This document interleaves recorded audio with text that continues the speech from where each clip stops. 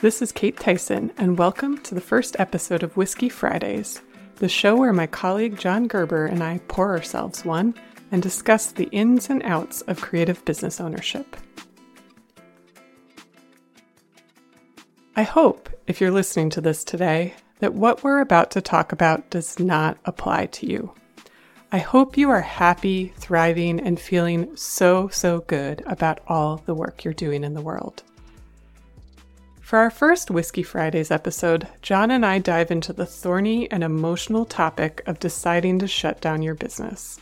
We discuss how and why business leaders make that decision, the logistics of winding it all down, and what pitfalls to watch for along the way.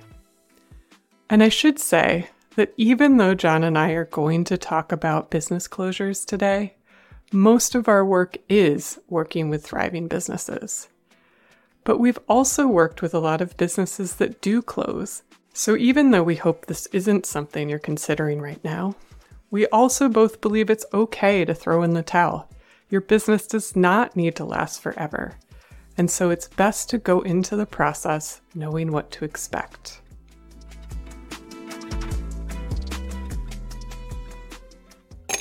Why do people finally close, Kate? I have a theory, actually. Of course you do. So... Well, wait. Let's back up. John, what are you drinking? I am drinking tequila. This is Whiskey Fridays and you're drinking tequila. It's my new diet. And you know what? It's also better for my hangover. It's called Dobel, D-O-B-E-L. We'll share some. You'll like it. You're kind of ruining the whole title of our deal here, but that's fine. You know what? I will do better next time. All right. I'm drinking Maker's Mark. Oh, good. Karina does not like Maker's Mark, but I got it because it was on sale at the liquor store. Is there any other way to choose it? No. I mean, every once in a while, it's like, all right, I'm getting this stuff that I really want, but for the most part, it's like, what's good and on sale, right? Yeah, totally. Well, the Dobel was like $10 off a bottle, so I bought two. Oh, nice. All right. We're talking about closing businesses, and I have a theory about this.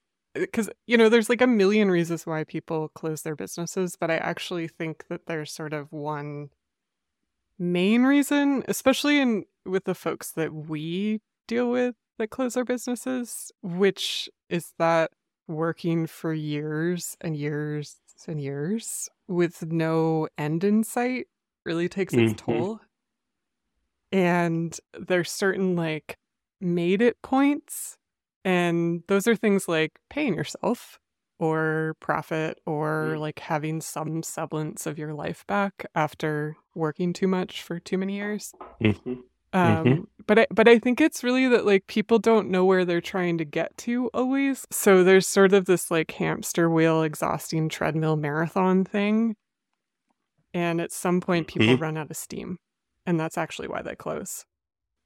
It's because they can't rally another time. Yeah, Do you think that's right? I agree with that. I do. You and I have seen a lot of other reasons why people dissolve their businesses, like relationship issues.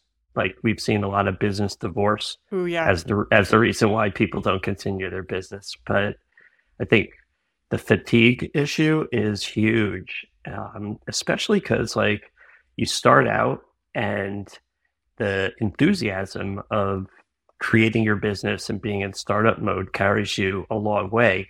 But at some point, if you don't see a way out of that, and it requires that same level of energy to do what you need to do every day, but only to sort of just keep the business afloat, as opposed to actually starting something or growing something and building, then the enthusiasm just isn't there. And the pandemic did that to a lot of people, right? Because they were fighting during that time just to survive.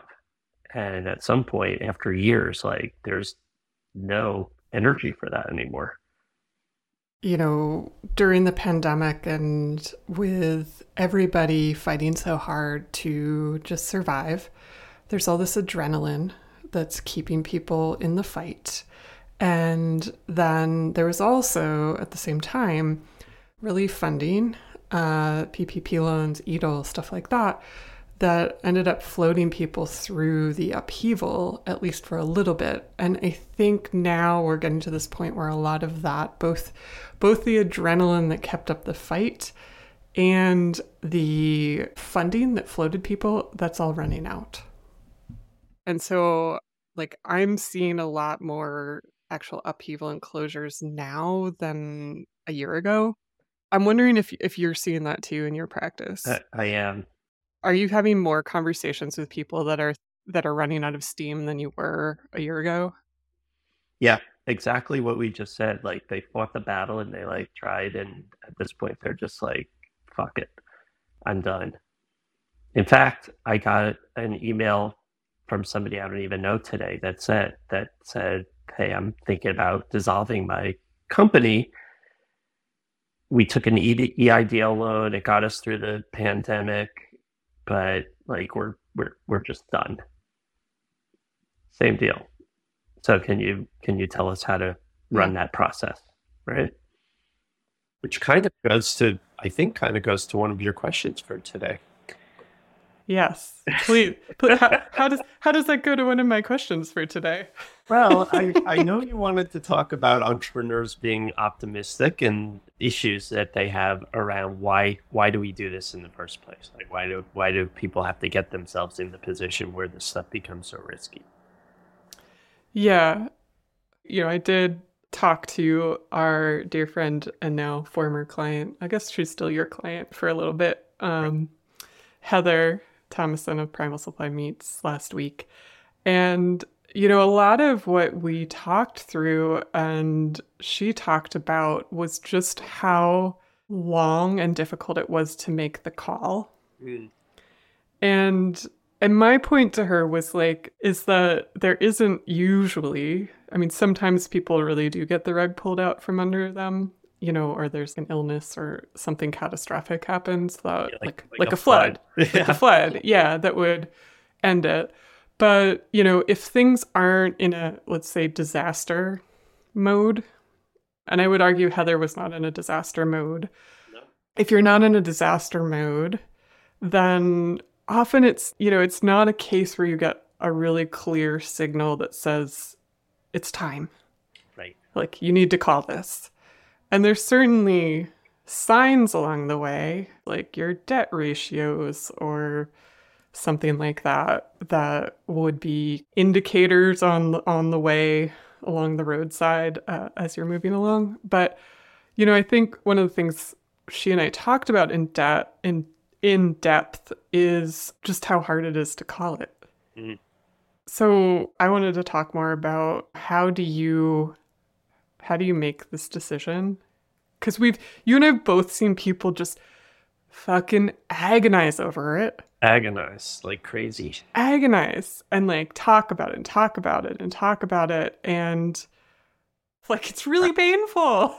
It's very painful, but like you said, there's a lot of times no obvious reason. So I was dealing with one actually today, and their scenario is it's a small company. They probably do anywhere from $60,000, $70,000, $80,000 of net cash at the end of the year that they can pay the owners. There are two of them here, not just one. So the two owners might be making, I don't know, 30, 40 grand in a good year, right? And they have $800,000 in SBA debt. So they're faced with this prospect. The business works, if quote unquote, they're not losing money.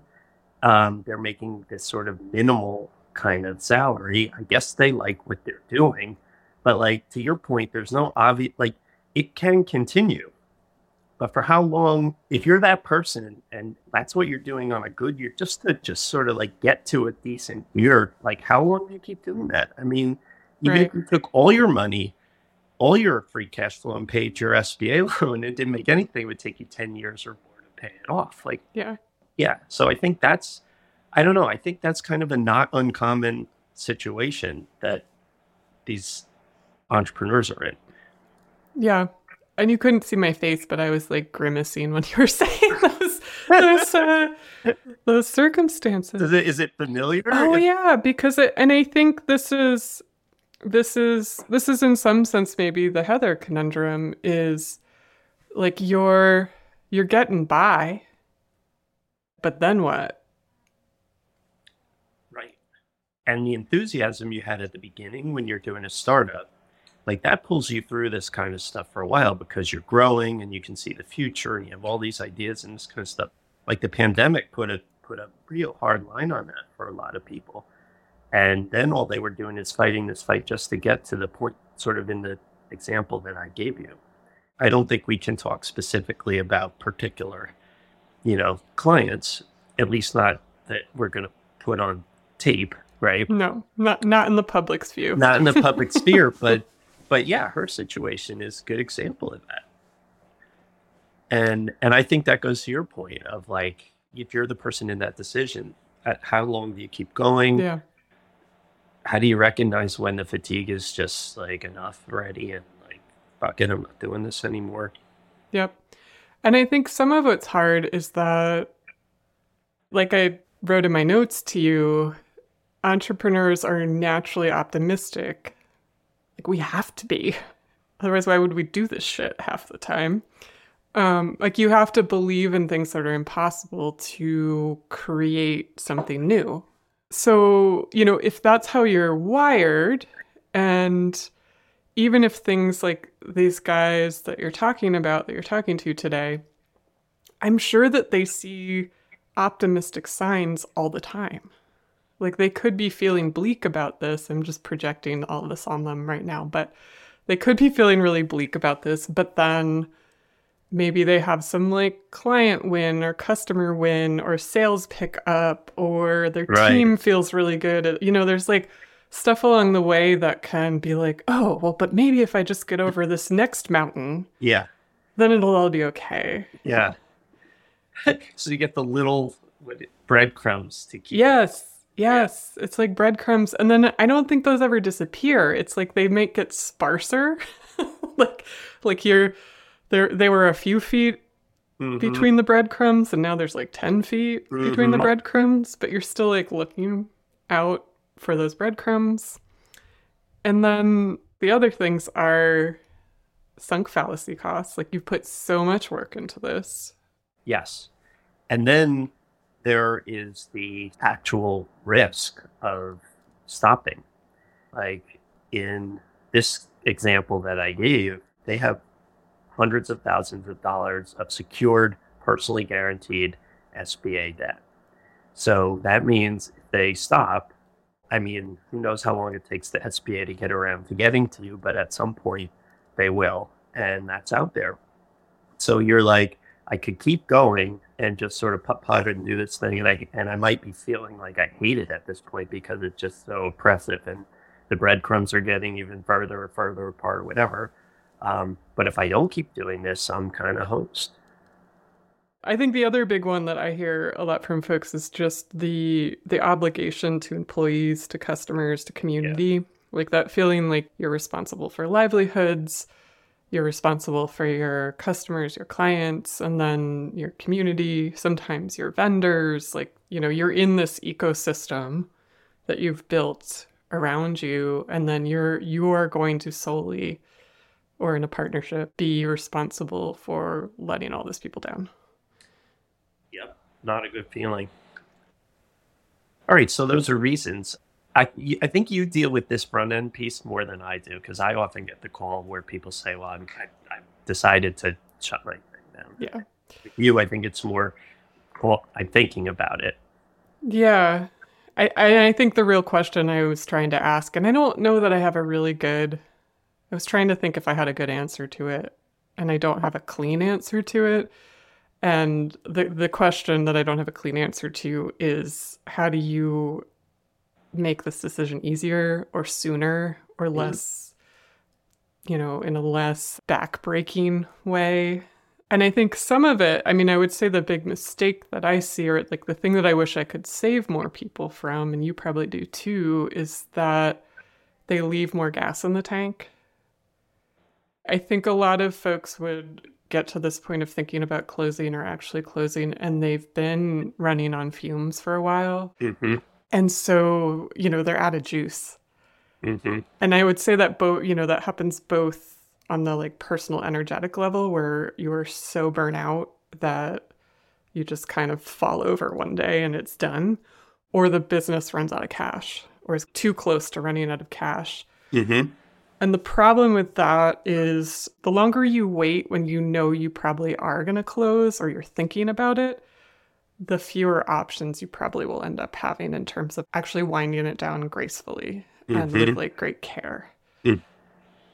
Because most people, when you've gotten that far, if you're going to end it, you want to do it on your terms and not on the lender's terms or somebody else's terms or outside of your control. And so I think some of it is that there's this advice blog that I've been reading for years that's awesome called Captain Awkward. And the woman that writes it has this principle, I think it's called the Shieselbub principle. I don't quite remember. But it's usually about dump that motherfucker kind of scenarios where you've let this bad relationship play out too long and you're wondering when that person's going to change. Mm-hmm. And so the principle is basically like, I mean, it's not dissimilar. Right. I'm seeing that.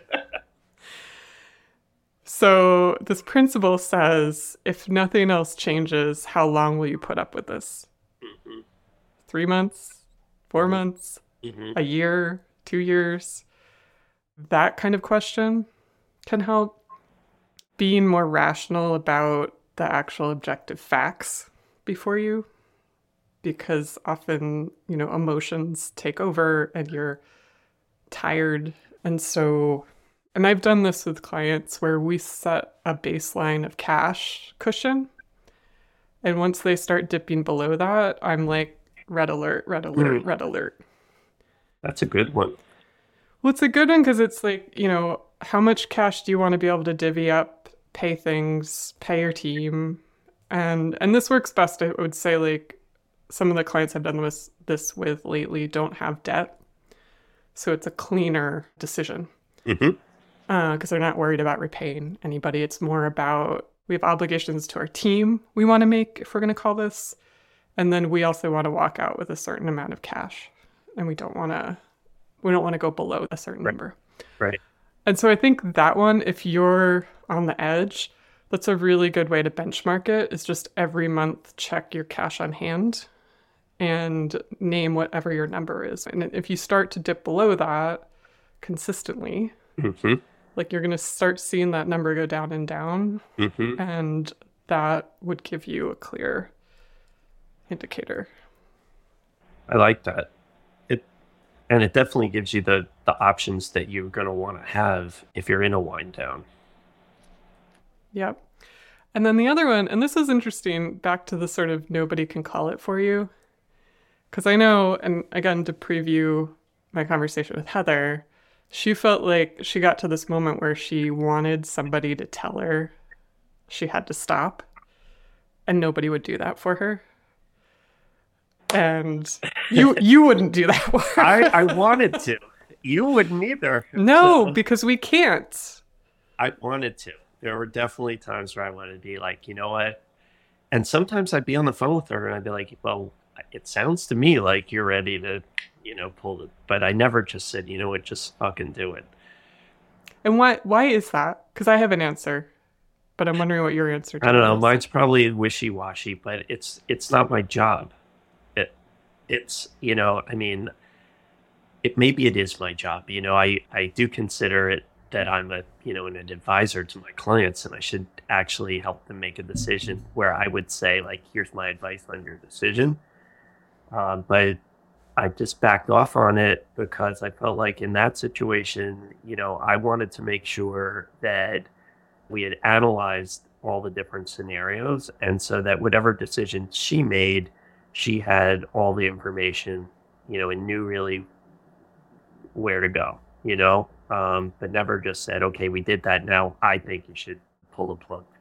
Yeah. Like, what about you? I think I would say the same thing. Yeah. And I would add that I think it's tricky because like I said, there's certain indicators. Like I try and basically set up very objective financial indicators for people and then also reflect back to people what I'm hearing about their levels of fatigue and Mm, burnout and how much shit they're going through. right. But I do think it feels like as somebody that's paid to be in an advisorship relationship with somebody, like it is not my job to tell them to pull the plug. Like I do think there's a little bit of an ethical quandary there where you may know that they're close, but you can't push them over the edge.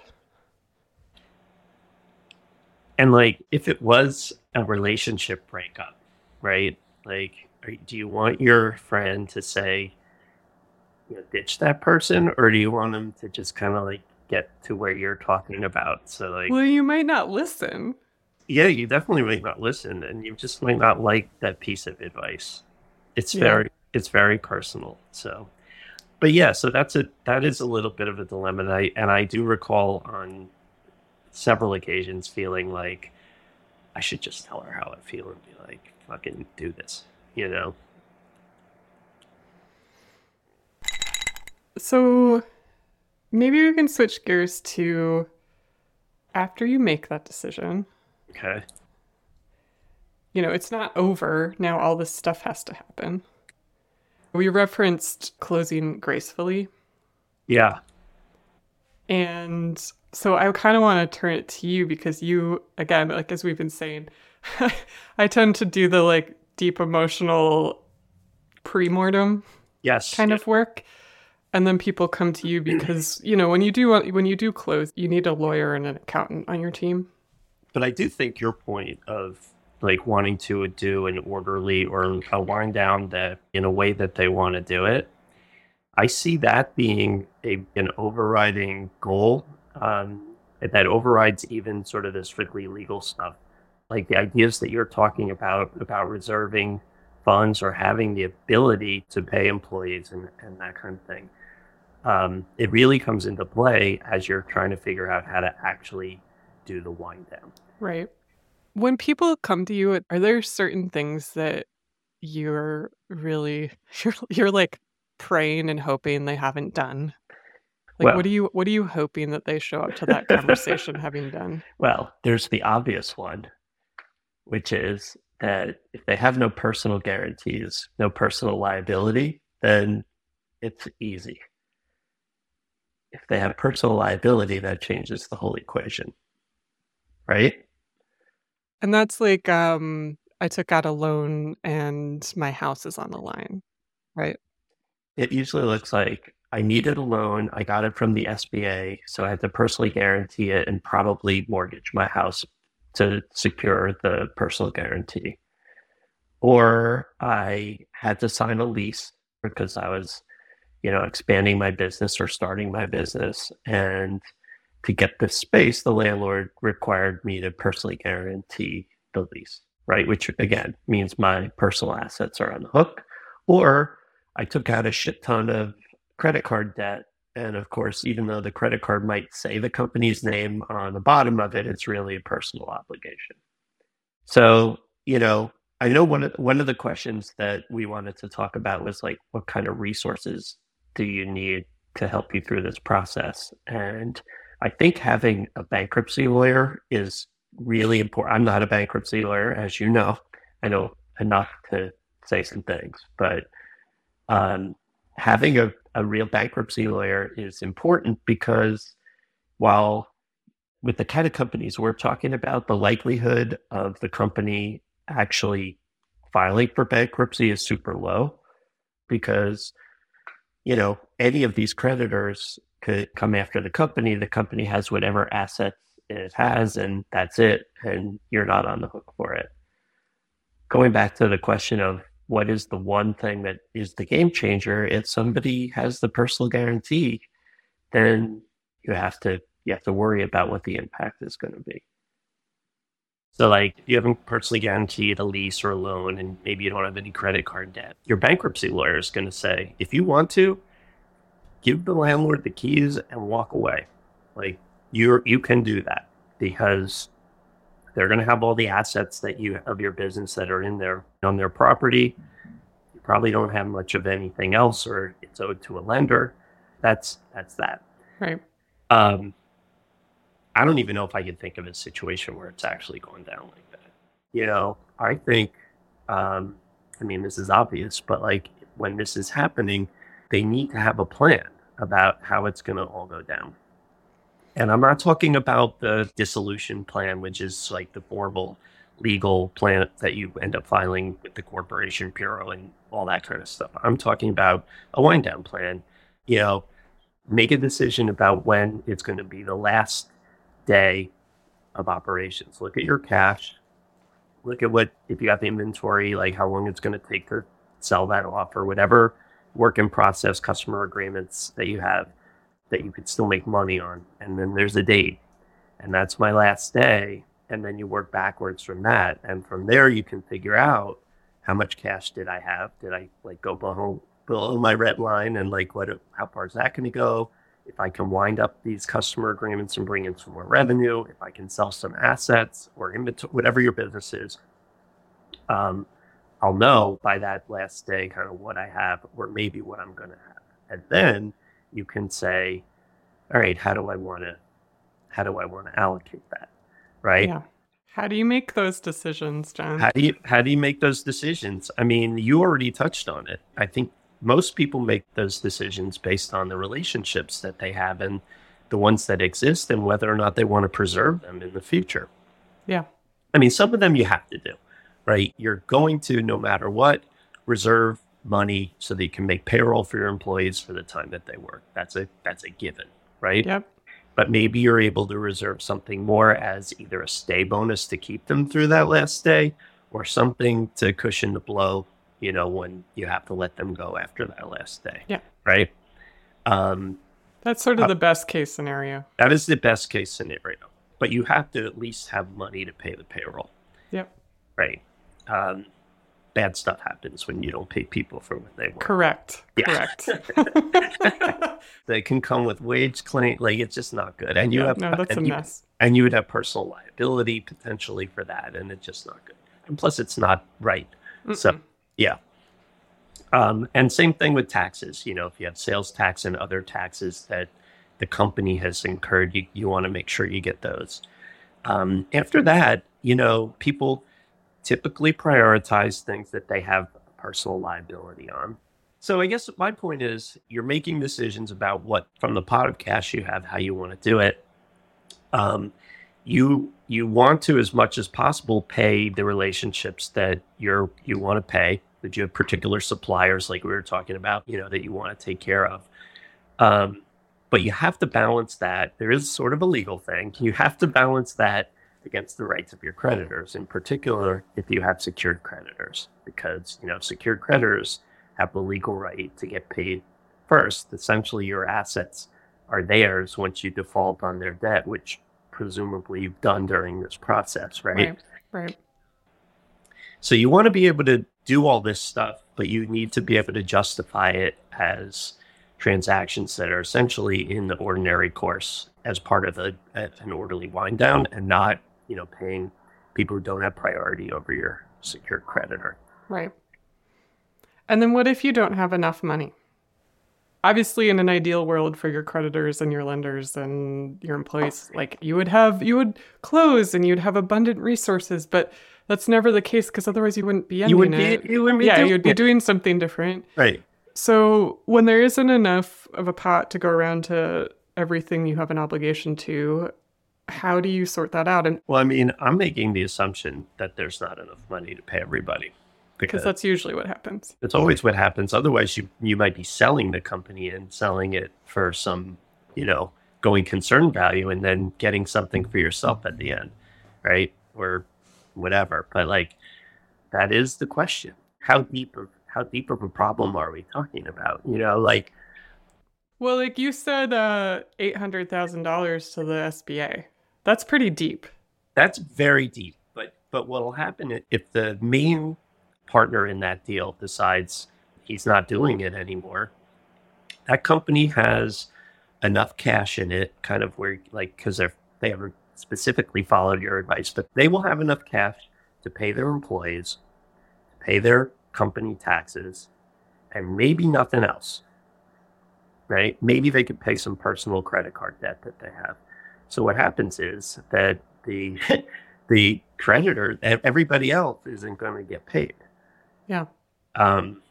So then the question is, you know, is the debt personally guaranteed or not? If it's not personally guaranteed, then the entrepreneur can basically walk away and just be like, well, you know, the company is an empty shell at this point. Creditors can bring their claims against it, and They're not going to get anything. they will get nothing, and I don't have anything to lose on that, right? But the whole equation flips when they have personal debt. Right. And then generally, correct me if I'm wrong, Lawyer Yeah. John. No, go for it. I mean, you're essentially then looking at personal bankruptcy. It depends who the creditor is. You know, like if the creditor is the SBA, if the creditor is the government, probably that's what the advice that I have heard from bankruptcy lawyers over and over on that one. Not because the SBA is going to catch up with you right away. Like Right. it's sort of a little bit of a timing issue. You might wait, but however many years it takes them, like they're gonna, and I think they're mandated to, and so at some point they're gonna find you and come after you, and at that point they could get the judgment, and you might not have any assets to satisfy that judgment, and there are ways that those could be protected potentially under Pennsylvania law, for example, but it still doesn't mean that like they won't do it, and that your only way to really get that off you is to have the bankruptcy. So let's back up, if you're okay with it, for a Yeah. question, and be like, okay, so now let's back up to that question, which is before all this stuff. Like, okay, so how do we get ourselves in this situation if we're the optimistic entrepreneur? And like, What should you not do? well, I don't know if you should not do it, but like, what's the choice you have to make when you want to do something? So again, this is sort of it more in the upfront planning part of life, you know, where the company is typically growing, right? Because Yep. they are going to sign a new lease, or they're going to get some debt that's going to allow them to do something. Like, what's that decision-making process look like? Right. So this folks with the 800,000 SBA loan, there was some point in the last few years of pandemic where, you know, whatever upheaval they were experiencing, because there had to be some, especially for that size of loan, because that's a bigger one. Big. Yep. Where and I would say, you know, the thing about those pandemic EIDL loans was the terms seemed really good. And maybe not even seemed really good. I would say they were good. Yes. Like 3%, 30 years. You can't really get a bank loan on those terms. Yeah. So, and I certainly experienced this with folks applying for those where there's something about that long timeline that makes it seem sort of inconsequential, Right. which in a way, it's almost the opposite's true. Because it's like, actually, you're going to be with this thing for a long time unless you pay it off sooner. Yes. So, and I think that's that moment of you need this lifeline of cash to keep the business going as an ongoing concern. But to do that, you're creating this big hole. Big. That, you know, if you picture like profit as like a little bit of dirt at a time, you're just going to be shoveling profit into that hole for however long it takes. And maybe there's some like really good year and you can bring a dump truck of dirt, but like there's other years where you might just have teaspoons. But that is like a hole that's going to be part of your business for as long as that loan's there. Right. And it's also going to be this cloud over you personally, because if the hole doesn't get filled, something happens and your backhoe breaks down, so you can't put any more dirt in the hole. Yeah. You have this cloud hanging over you where you've signed stuff, you've mortgaged your house. And I guess where I'm going with it a little bit, you tell me what your opinion is on it, is that even though like I have conversations with people about what the implications are of this, and like we talk it through, and like if I'm part of that, sometimes I get it after this is already in place. I think it's abstract. It's sort of like your thing about the 30 years just seems like whatever. I think this idea of this personal guarantee and what it can do for you to your life is abstract. Right. And the alternative is you close and you haven't done everything it takes, quote unquote.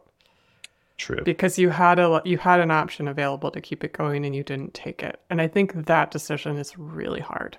That's a tough one.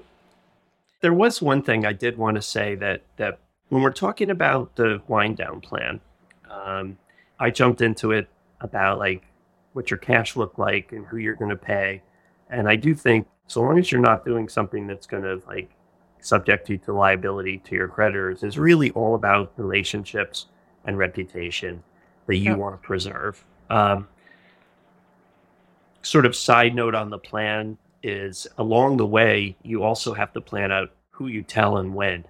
Yeah, exactly. And that's really important too, and again, I think driven by the same thing, relationships and reputation, Yep.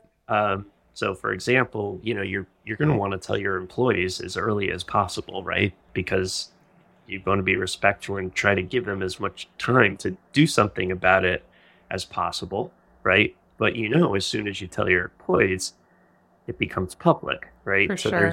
There's an issue there. Same thing with your customers and suppliers. Like you want to give them time to transition, but you need them maybe to get to your end date, like that kind of, yeah. And similar to like deciding who gets paid, like you would think that wow, if I owed $800,000 to somebody, like they should probably know right away, right? Tell the SBA last. Yeah, like they're going to have their rights no matter what. You know what I mean? They have a contract. They have their rights no matter what. You probably don't care about them the same way you care about your employees, your customers, and your suppliers. I would hope you don't care about the SBA the same way that you know what I mean? And same thing with your landlords, probably. You know what I mean? Like they might get pissed. They will get pissed off. Like, why didn't you tell me sooner? And you can deal with that, but there's really no reason to. This decision-making process is actually really interesting to me because I'm risk averse, and I haven't. Is that a legal characteristic? Like, I feel like that's a good lawyer. It is. Yeah, lawyers tend to be pretty risk averse people in general. We bill by the hour. I mean, how much less risk averse can you be? Like, I do the work, I'm getting paid for every 6 minutes. So, but we jumped into what we've been seeing over the last few years a lot, which is the companies aren't doing well and they're getting these loans to kind of pull them out. There's also the scenario where it's actually like an opportunity. If you're in retail or you're a gym or whatever, and you have the chance to get a new location and maybe in a new city, but to do that, like that's where the personal guarantee on the lease comes. So we're totally just in like growth optimism mode, Yes. Like, yeah, absolutely. Go. Right. I know I've been very colored by, the summer of failure that I am studying, but also I think, the last week or so of flooding and just seeing what's happening. Yeah. I thank you for reminding me that sometimes it's because good things are happening, which is totally true. Not taking the loan because you're in survival mode is really hard. Not taking on the debt or the personal guarantee because you're in thriving mode, that's way harder. Yeah.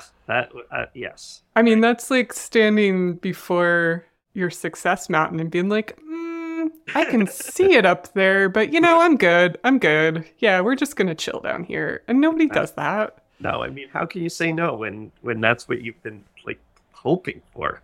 But, that doesn't guarantee everything's going to keep going well forever, or you're going to get up onto that mountain and not realize you didn't want to be there. And it can take the whole thing down. That's true. Yeah. Take the entire mountain that you built. How do we want to wind this down? Orderly. With an orderly wind down plan. An orderly wind down, yes. All right, so what were the takeaways from this? I think there's a couple takeaways. One part of what we're talking about is almost like mile markers on a path.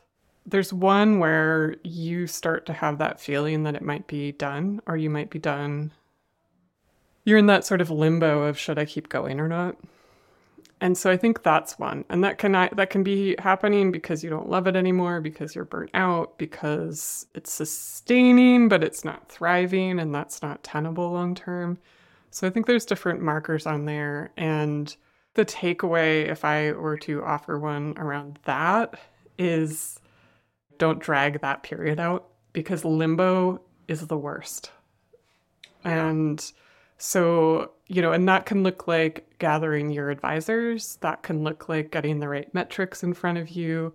That can look like taking 2 days to disappear and like stare at a creek somewhere in the woods. Like go to your therapist. Yeah, like pull in all of your emotional support and resources and get your people around you. I think that's key. That earlier decision is better for you and for what you're ultimately going to want to do. I would say, given just the impact of a personal obligation, like just make sure you really have your eyes open about what the real consequences of that are. Yeah. And I guess the other thing for me is like, there are legal requirements on the wind down, but doing it orderly, as we've described it, where relationships get prioritized is okay. And hopefully you can make it work. The paperwork plan is going to be very strict. Yes. The wind down plan is going to be what hopefully you want it to be. More like what you want it to be. Let's put it that way. Yeah. Cool. Okay. You know what I want to talk about next time? I was going to ask, what do you want to talk about next time? I kind of want to talk about partnerships and divorces. Oh, yeah, for sure. Okay. Yeah. Totally. Because it's kind of related to this. Well, cheers, John. Cheers, Kate. I'll talk to you next time. Can't wait. Thanks for listening to Whiskey Fridays. Our next episode will be an interview I did with Heather Thomason of Primal Supply Meats, who we mentioned in this episode. Heather and I talk about her decision to shut down her multi-million-dollar butcher business after 7 years. To receive updates on new episodes and my writing exploring new possibilities in business and economics, visit katetyson.substack.com. Whiskey Fridays is a collaboration between myself, Kate Tyson of Wanderwell Consulting, and my friend and colleague John Gerber of Unlawyer. This episode was edited by me, with much hand-holding and indispensable wisdom from Sean McMullen of Yellow House Media.